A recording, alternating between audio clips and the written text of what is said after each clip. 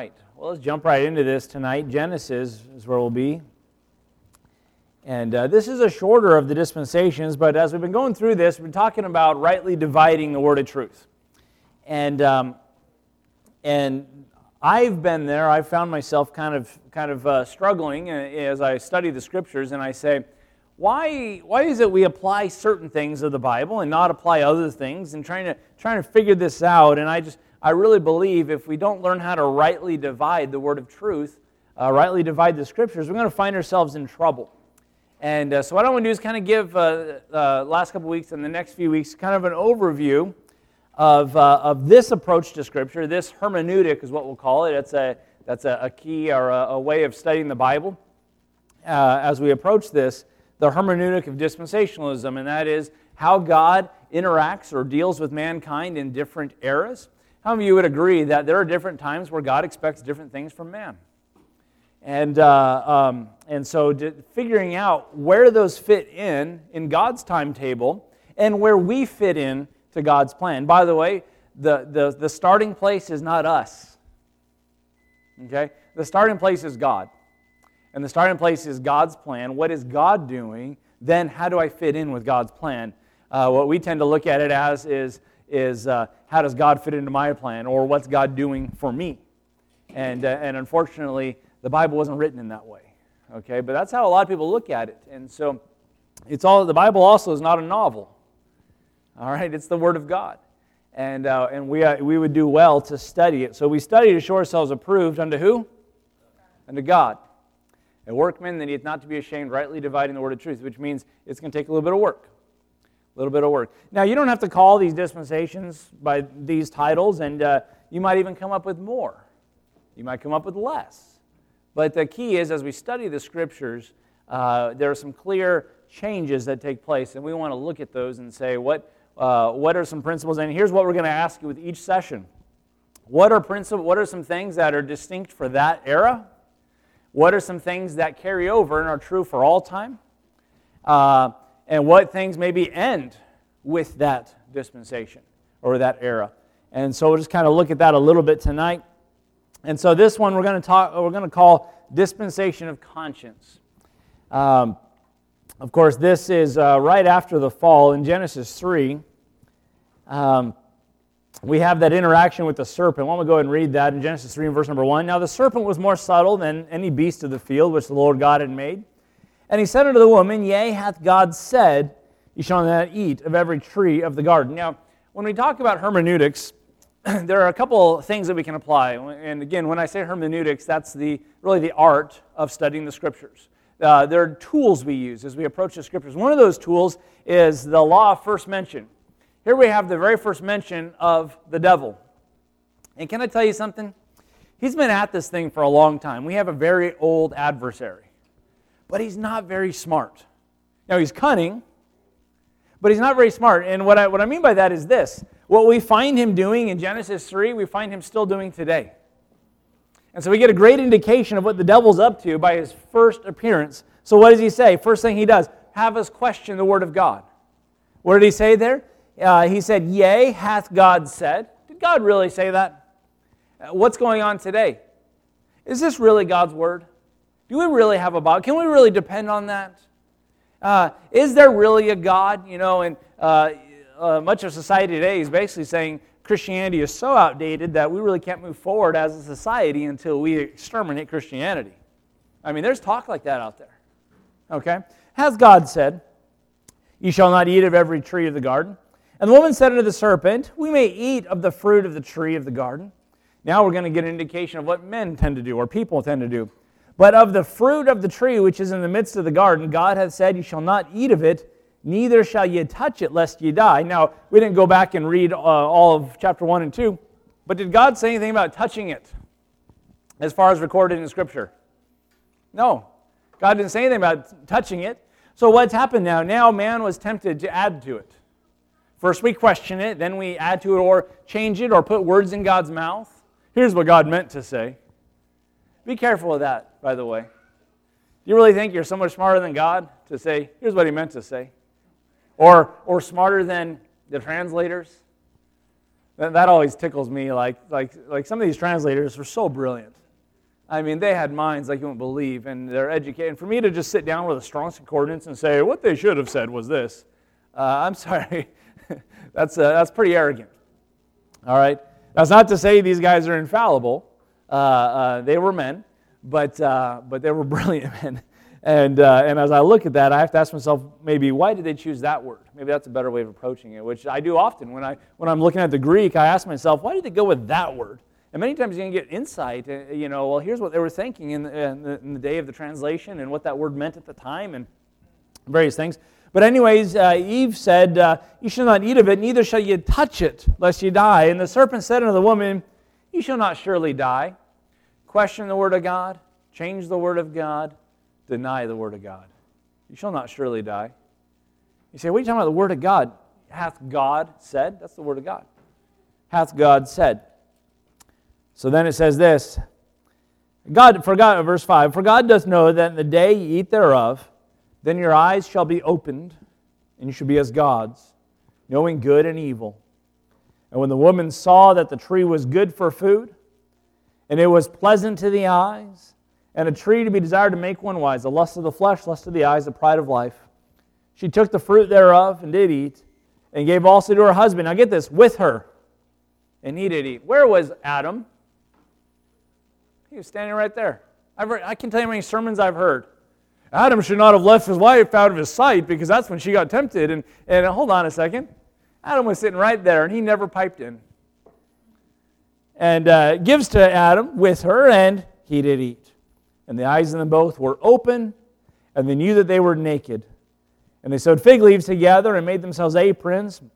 And they heard the voice of the Lord walking in the garden in the cool of the day. And Adam and his wife hid themselves from the presence of the Lord God among the trees of the garden. And the Lord God called unto Adam and said unto him, where art thou?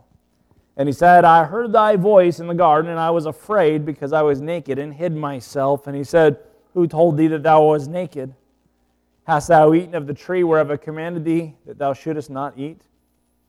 And the man said, the woman that thou gavest to me, to be with me, she gave me of the tree, and I did eat. Now keep in mind, Adam and Eve, they weren't very old yet. They're learning some little kid lessons, aren't they? They're blaming others, and they're not wanting to get caught, and they're hiding themselves. And the Lord God said unto the woman, what is this that thou hast done? And the woman said, the serpent beguiled me, and I did eat. And the Lord God said unto the serpent, because thou hast done this, thou art cursed above all the cattle, and above every beast of the field, and upon thy belly thou shalt go, and dust shalt thou eat all the days of thy life. And I'll put enmity between thee and the woman, and between thy seed and her seed, and it shall bruise thy head, and thou shalt bruise his heel. Unto the woman he said, I will greatly multiply thy sorrow and thy conception. In sorrow shalt thou bring forth children, and thy desire shall be to the husband, and he shall rule over thee. And unto Adam he said, because thou hast hearkened unto the voice of thy wife, and hast eaten of the tree of which I commanded thee, saying, thou shalt not eat of it, cursed is the ground for thy sake.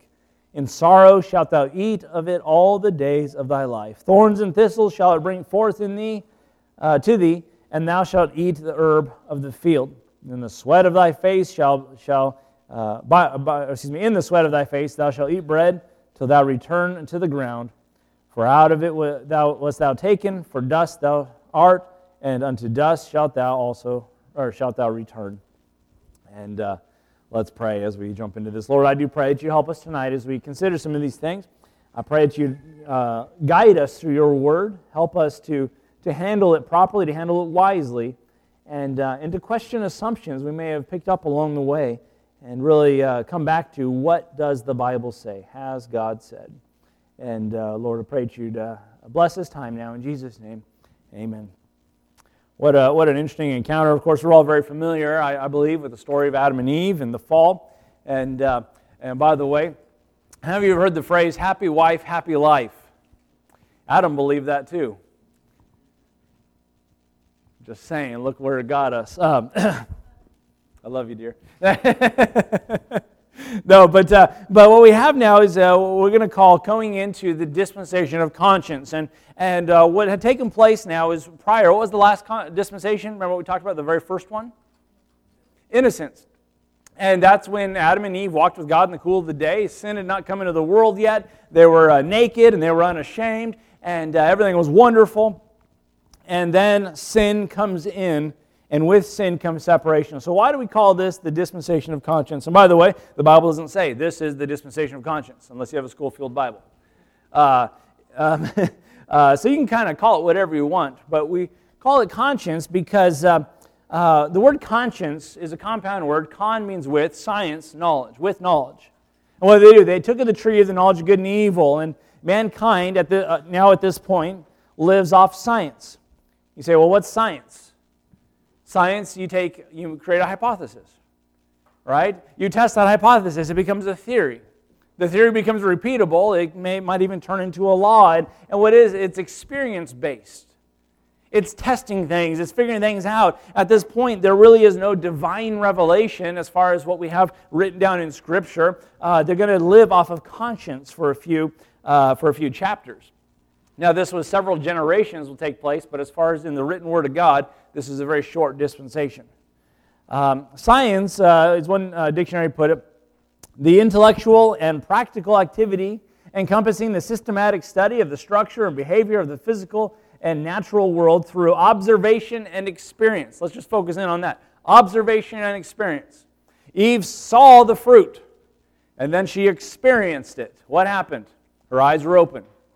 All right, now we've entered into this. Now from here on out, what does mankind learn from? Observation and experience.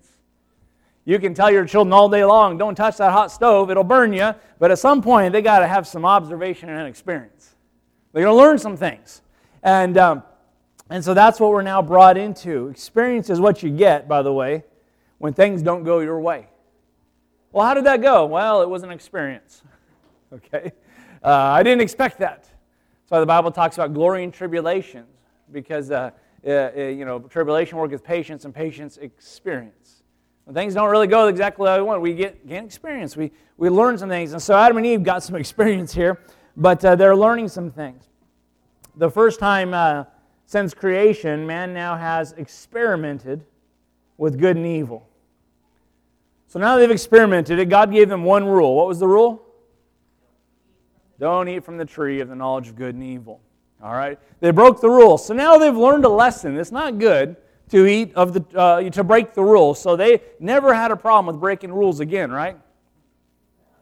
No. For by one man sin entered into the world, and death by sin. So death passed upon all men, for that all have what? Sinned. You see, ever since then, we still haven't learned the lesson.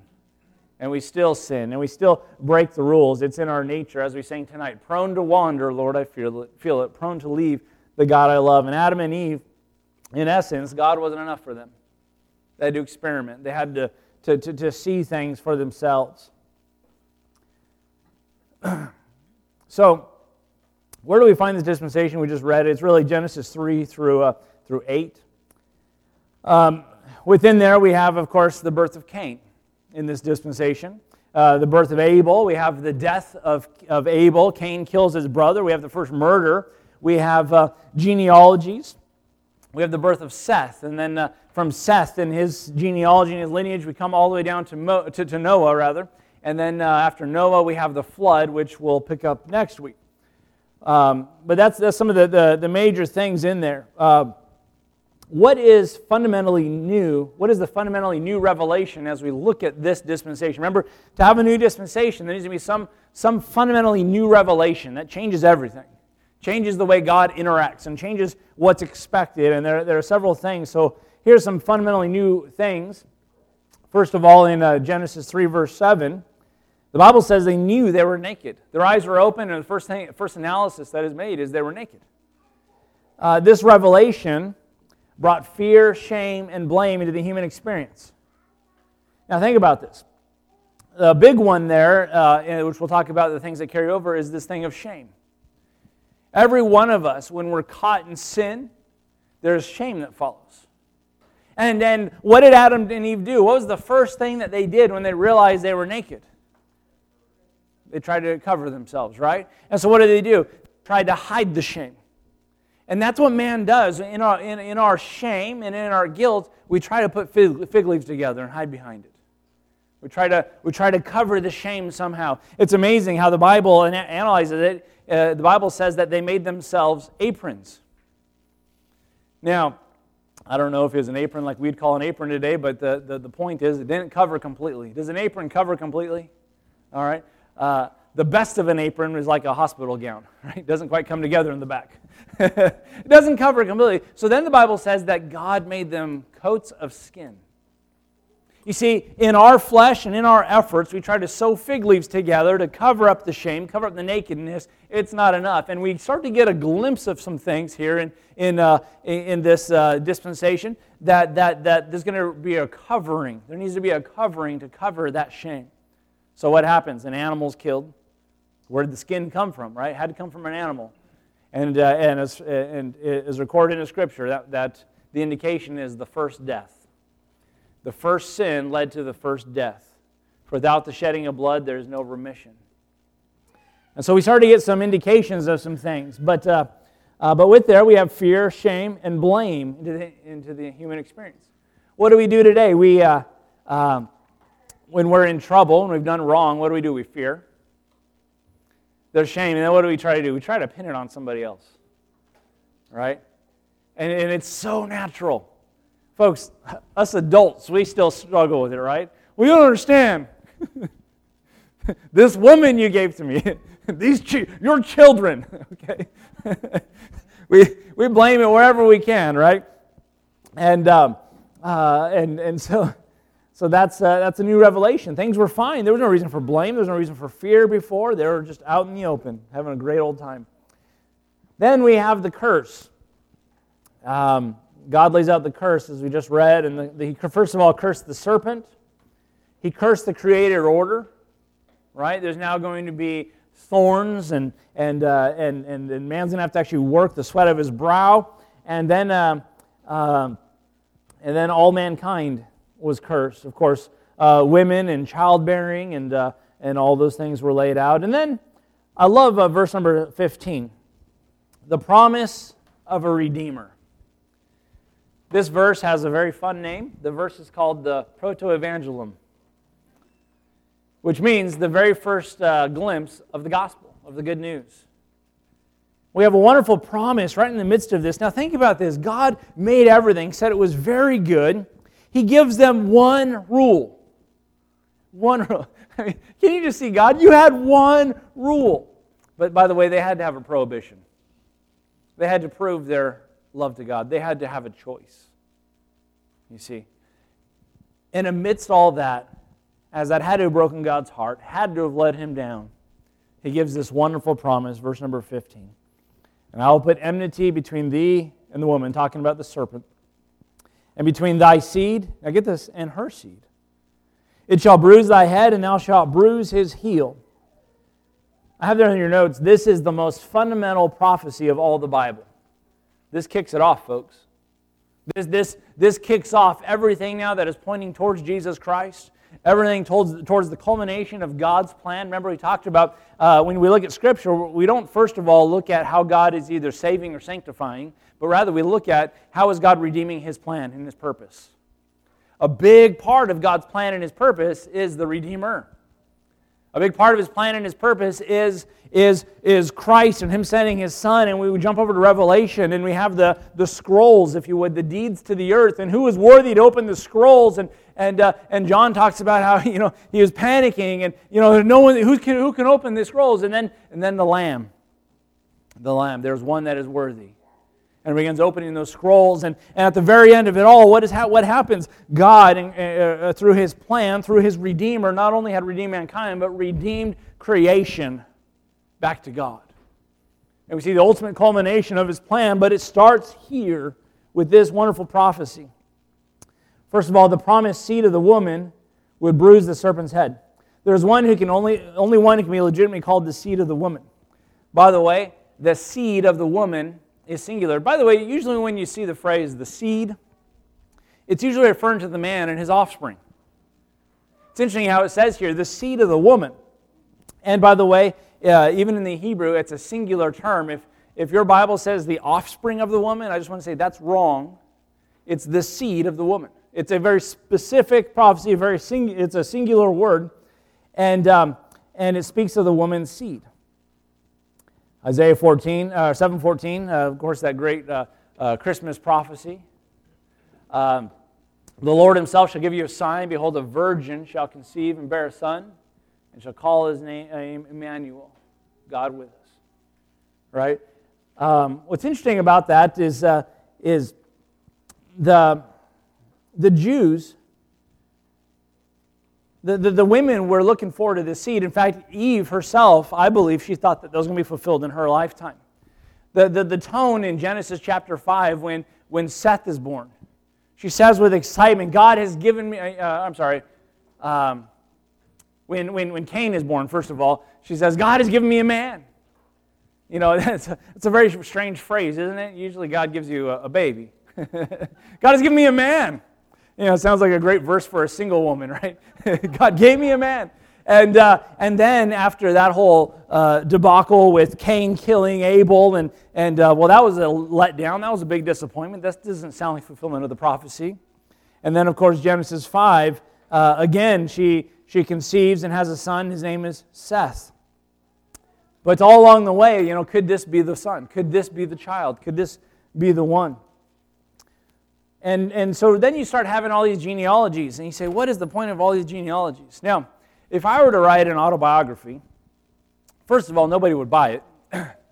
But secondly, I would probably reference like my parents, maybe my grandparents, but I'm probably not going to go through all my genealogy in this book, okay?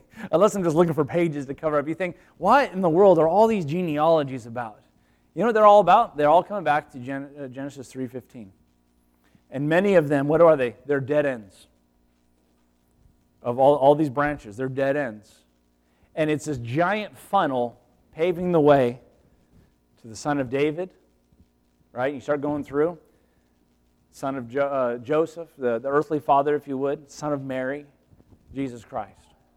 But all those genealogies, you know, all these dead ends, but God keeps this strand coming all the way down to this promised seed, this fulfillment of this prophecy. In fact, it's kind of interesting. In Daniel 11, the Bible talks about the desire of women. That having this child would be the desire of women. And so it was a thought in the Jewish woman, the honor that it would be, what if I'm the one that will get the seed? What if I'm the one that has the chosen seed? So when Mary gets that divine announcement that she was chosen, the Holy Ghost has come upon you, right? And then that holy child that will be born of you, and we have all that language, and you know, when the angel says, "Blessed be thou Mary among women," and all that. In fact, I'm trying to think of the phrase here. Let me jump over there. It's an interesting phrase that she responds with. I'm trying to remember what it was now.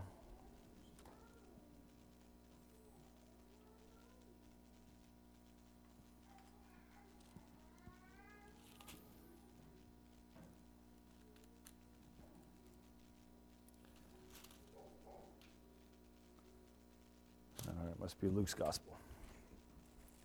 Sorry, I should have had this jotted down.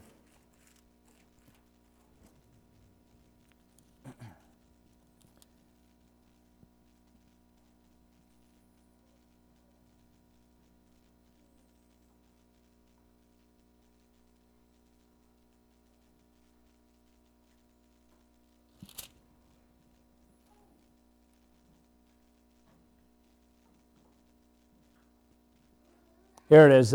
So in Luke, sorry for that long pause. I mentioned this morning about that awkward silence, right? Luke 1, verse number 48, she's recounting the story. It says, "For he hath regarded the low estate of his handmaid, for behold, from henceforth all generations shall call me blessed." What's going on? What was Mary referring to? Was she referring to that from here on out, everyone's going to pray to her? From here on out, we're all going to worship her? No. She was referring to this desire of women that Daniel talked about. All the nations are now going to all generations are going to call me blessed. What is that about? She was the one, the fulfillment of prophecy. Now, it's not all about her. It's about what? The seed, Christ. That's what it's about, the fulfillment of this. And so we have this promised Redeemer. The Bible says that to bruise, the word there for bruise means to be pressed down upon with force. The same word's used in Job 9:17, where it uses the word, it's translated as the word break. And let me just say this: when it says the heel's going to be bruised, broken, pressed down, but on the other hand, the head's going to be bruised. Which would you rather have? You see, one's fatal. And of course, Christ, the Bible describes Him in heaven as the Lamb as it had been slain. It has the wounds, but guess what? He's victorious. He's triumphant over it. However, there is a defeated foe. And of course, that is yet to come, but that's the fulfillment of this prophecy. And then so we have the promise, the serpent would bruise the heel of the seed. The bruised heel is painful, but it's not fatal, whereas the bruised head is fatal. So the next question we ask is, what is fundamentally or by revelation true for all time? So things that are in this dispensation or this time period that will carry over for all of them. Because remember, we're talking about rightly dividing the word of truth. What are some things that I can see that maybe apply or that I can look at in this time? And what are some things that are not did not carry over? So what carries over? And the first thing we see there is fear, shame, and blame. That's something we still struggle with, right? As soon as our children are caught with stuff, what do?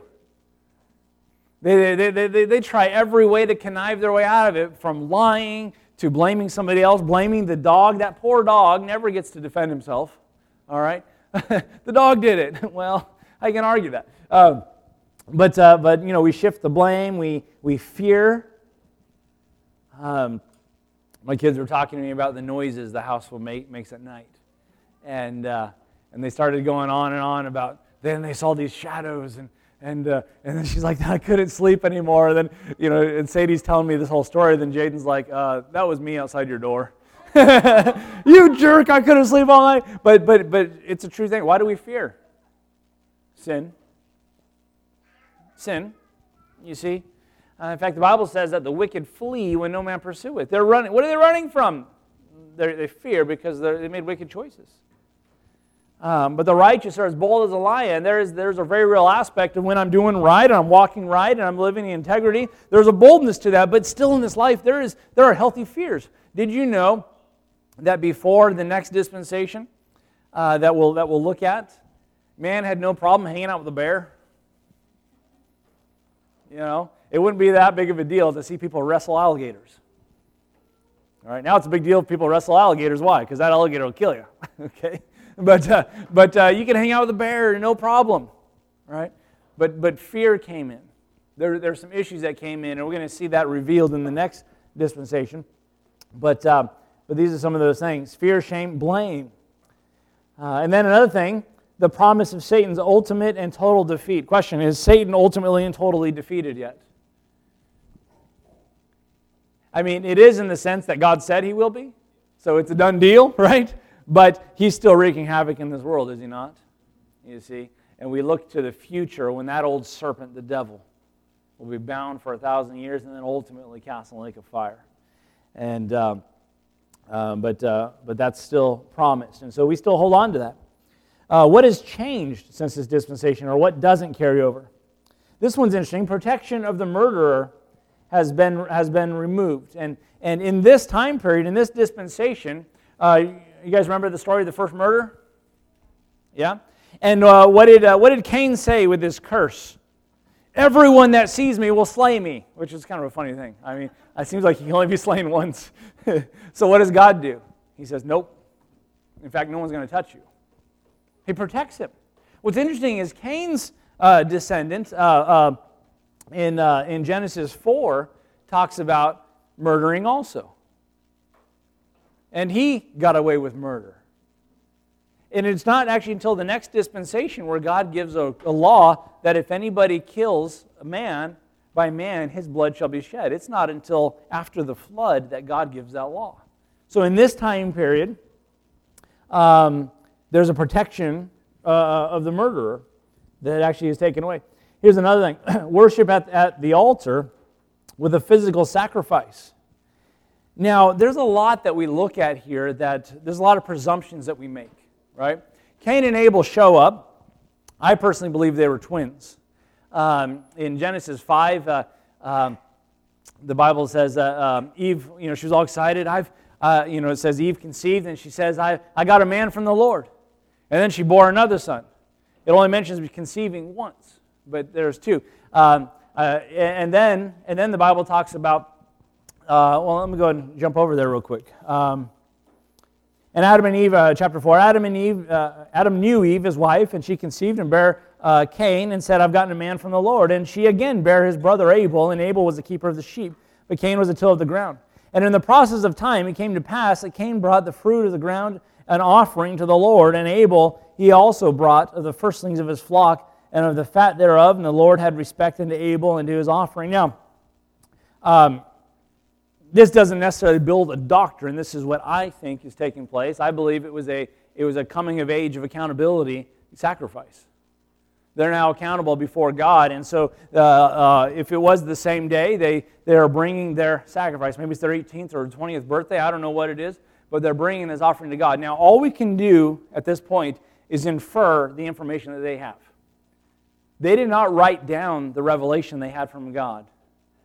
But somewhere in there, God held them accountable for what they did.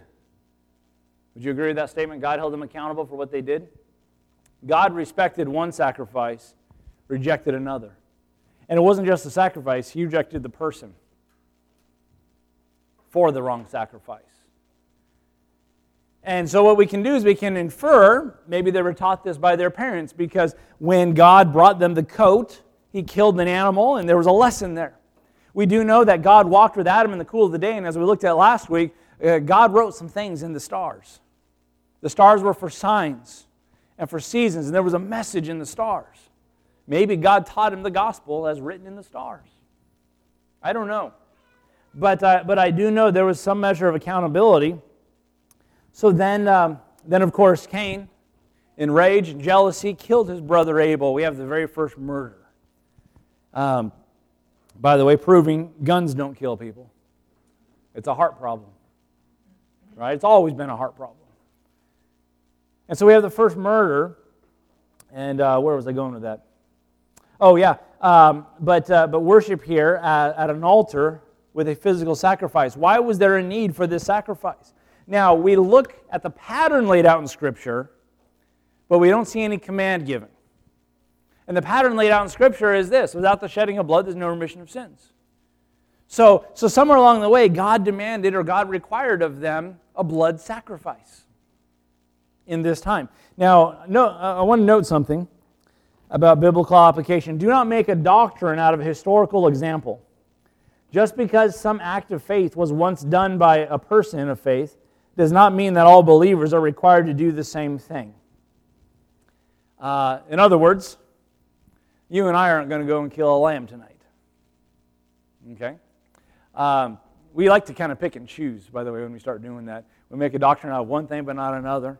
I talked about, the walking with God in the cool of the day. Be careful not to make doctrines out of things. I know people that made a doctrine out of marching around Jericho. And I'll tell you a quick little story. There was a preacher of yesteryear. If I said his name, there are several in the room that would know his name. He was wanting a property for the Bible college they were starting, a big fundamentals Bible college, and it was owned by a Catholic school. And he goes to this Catholic institution and says, I want to buy your property. They say, no, we'll never sell to the Baptists. Okay? and he says, well, I believe God wants us to have this. And so they started praying over it, and he said he would, every Saturday night, he would march around the perimeter 7 times. He would walk across the property barefoot. He'd walk through the pond there, and I guess every semester their attendance started dropping. Until eventually they came to him and they said, you still want to buy it? And now, God heard his prayer. There's no question about that. But he was claiming this Jericho thing, that if I march around it and blow a trumpet, the walls are going to fall down. And we do that, though, don't we? Now, that's not to take away prayer and the importance of prayer. And as we looked at this morning, that persistence and that importunity and coming to God. But we need to be careful what we make doctrines about. But this is what God wanted from them. Yes? You can see me after. No, it was Jack Hiles. Yeah. So we need to be careful about that. And then next we look at conflicts revealed in this dispensation with today's society. In other words, the things that we learned from that time period, problems with the way society currently is, that we'll see in several of these dispensations, things that are revealed in those times that society is a problem with. Our society views man as inherently whole, while this dispensation reveals man is inherently incomplete because he is outside of a relationship with God and living in a broken world. You see, here's what took place. Paradise was lost. Man fell. Mankind, God made paradise for them. Think about it.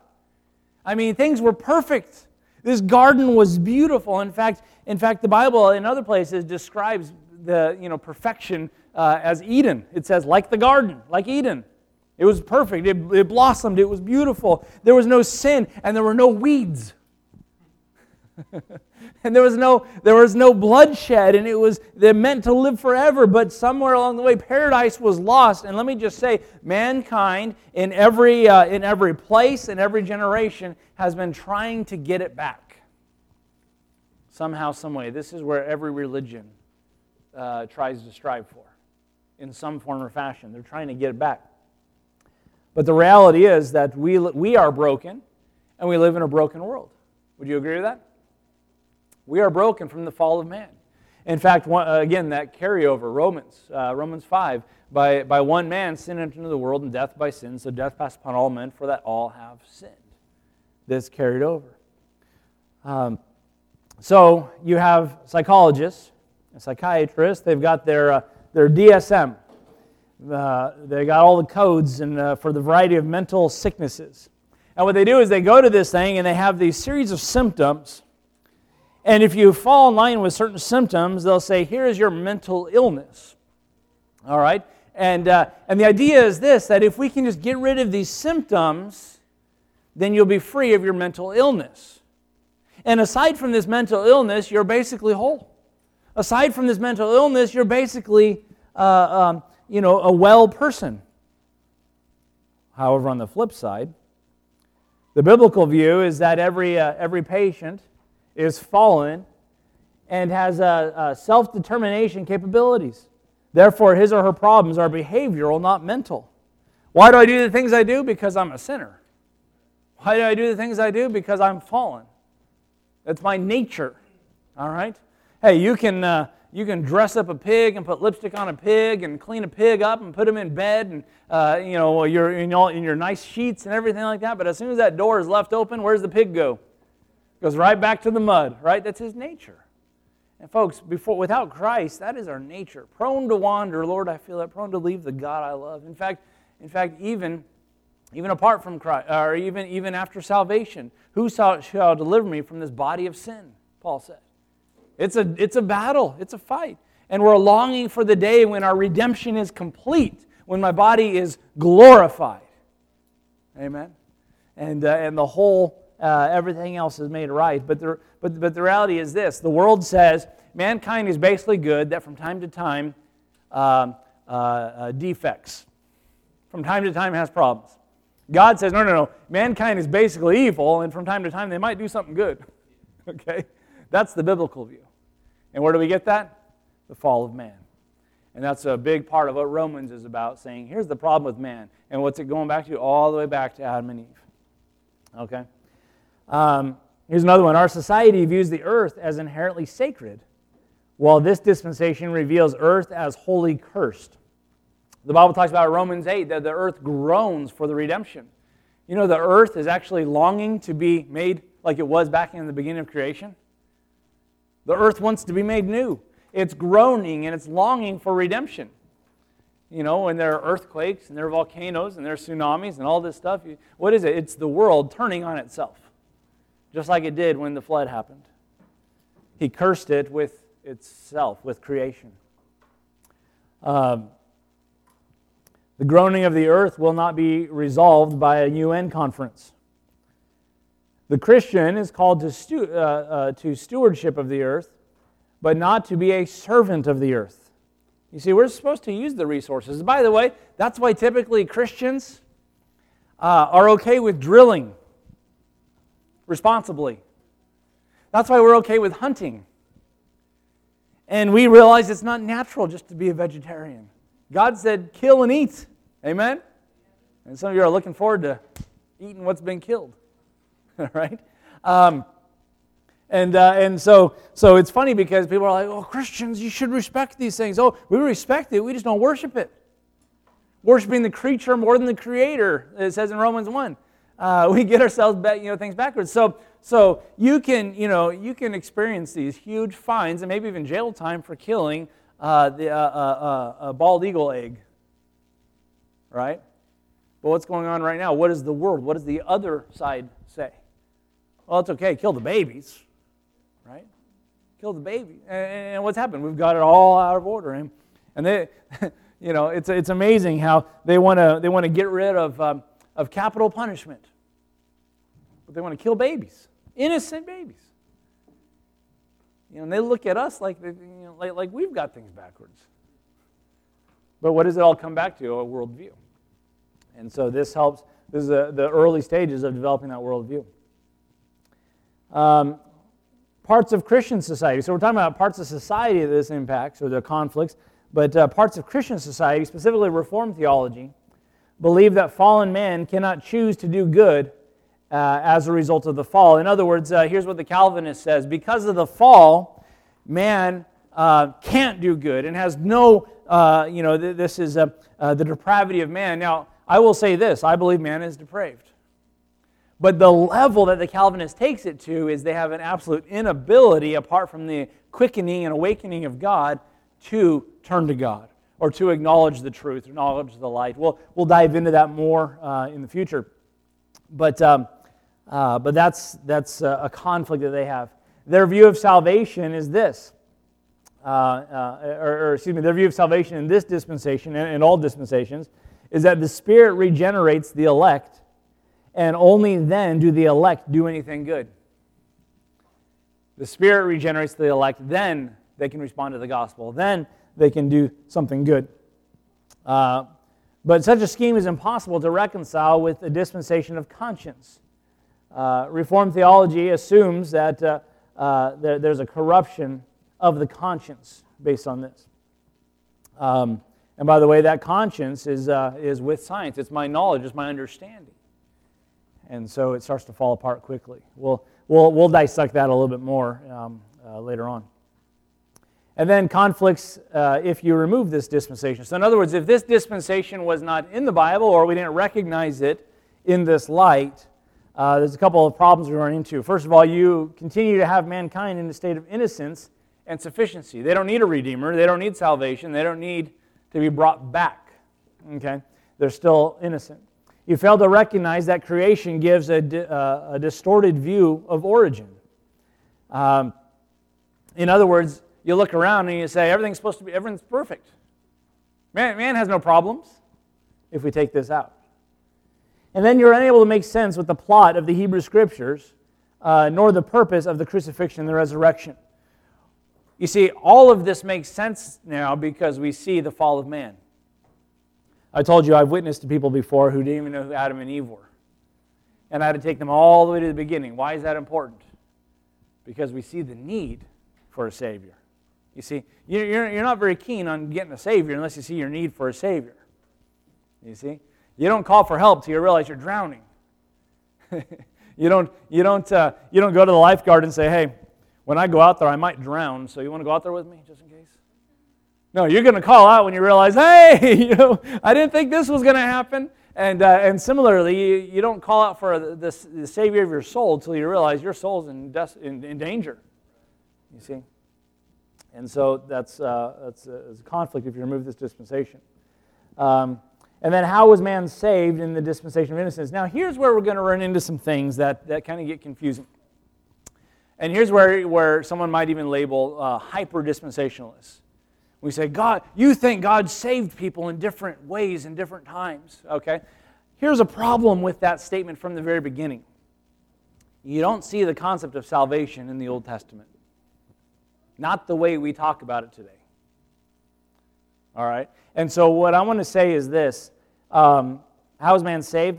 For the purpose of this study, salvation will mean in a right standing with God that guarantees eternal life. Even the Old Testament saints, the Bible says that they were held in a holding place called paradise. See, they didn't go directly to heaven, right? It was a holding. Why? Because the Redeemer had not come. Now I will say this, as a theologian, this is still kind of hard to wrap my mind around, because aren't you outside of time at this point and trying to reconcile all this? And there are some things, quite frankly, we just will not know, all right? For that, I just quote Deuteronomy 29:29. The secret things belong to God, okay? But as we try to make sense of this, we want to be careful not to take what we know in the New Testament and assume those Old Testament saints understand these things. That's where I think we've gotten into trouble, okay? All we can go on is the revealed Word of God, what God has shown, and what God has shown them.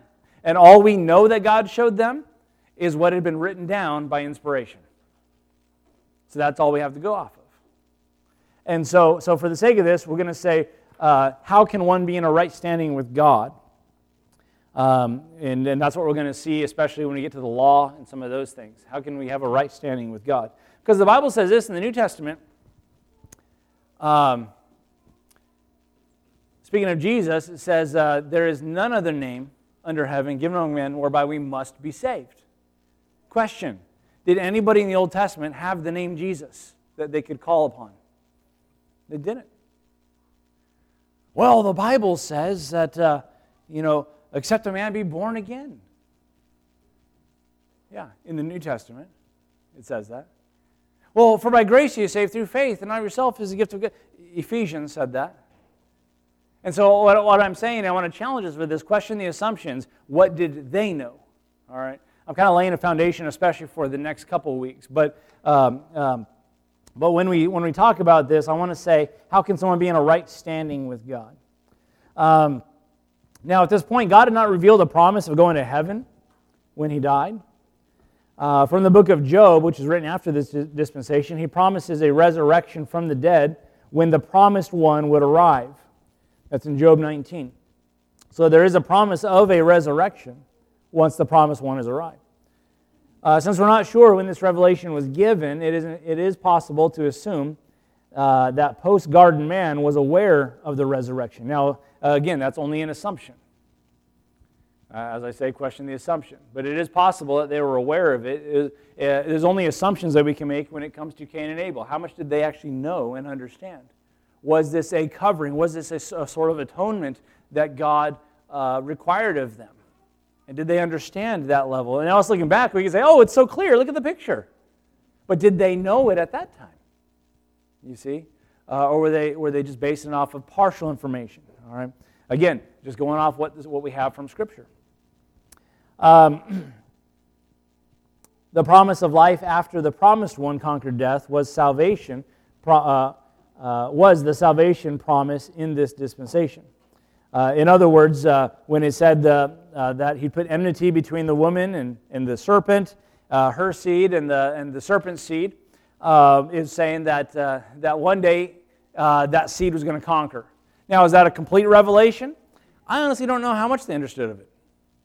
It's the beginning of the revelation. It's the starting place. And then each person was required in faith to follow his conscience and align with what he knew about God through revelation and Adam's experience. So there was a measure of passed down from Adam and knowing about what Adam went through and maybe even in the genealogies. But that's really all we have to base it off of at this point. Now we understand from Romans 1, the Bible says that nature itself declares His eternal power in God. It's without excuse. It talks about how He's written His law in our hearts. And so there is a measure of right and wrong. Why was there why was there the reality of fear and hiding when they realized they were naked? It was a violation in the conscience. You see, there's a measure of right and wrong. By the way, you can go anywhere in this world today, and you're going to find a justice system. Where does that come from? The evolutionists cannot answer that question. You see, we can't spontaneously create justice in our hearts. Well, everybody knows it's right to just not, or it's wrong to just kill somebody. Well, where did it come from? How does everybody know that's not right to kill somebody? You see? So they act according to conscience and Adam's experience, looking for the day when the promised one would provide defeat of Satan. Now, when we talk about that promised one, we see in a lot of passages, we see in a lot of Scripture, there is this great anticipation. There would be a Messiah. There would be the promised one. And then, of course, the more specific prophecies as they start to get revealed and unpacked. Now, this dispensation, again, is a very short one. And but again, we're unraveling God's plan. How did we get to where we are? And how do we slice up that Bible? How do we rightly divide? And what carries over, what new information is just true in all times, what was true for just that? And these are the questions we ask with each of them. So when we go to the Bible and we're actually reading through just a yearly Bible plan or what have you, we want to have at least a basic level of what is this as it relates to God and His plan, and what is this then as it relates to me? But having those parameters first is going to help us as we approach the Scriptures. All right? I think I gave the example before about Abraham, or Abram at the time. And God said, get up out of your country and go to the land I'm going to show you. And you're reading that along. What does this have to do with me? God, do you want me to move? I think God wants us to move. Okay? And by the way, I read that over and over when I was in California. I think God wants us to move. And here it is right here. And we need to be careful that we're rightly handling, rightly dividing the Word of God so that we, one of the things that we get ourselves in trouble with is we can put undue burdens on us. God wants me to do this and this. Wait, hold on a second. Maybe He's talking to one person. Maybe He's talking to a certain group or a certain dispensation. I don't know. And I think a clear example of that is the Mosaic Law. You ever ask yourself the question, why do we not apply the Mosaic Law to our lives? It wasn't given to us, all right? We'll get into that more in weeks to come.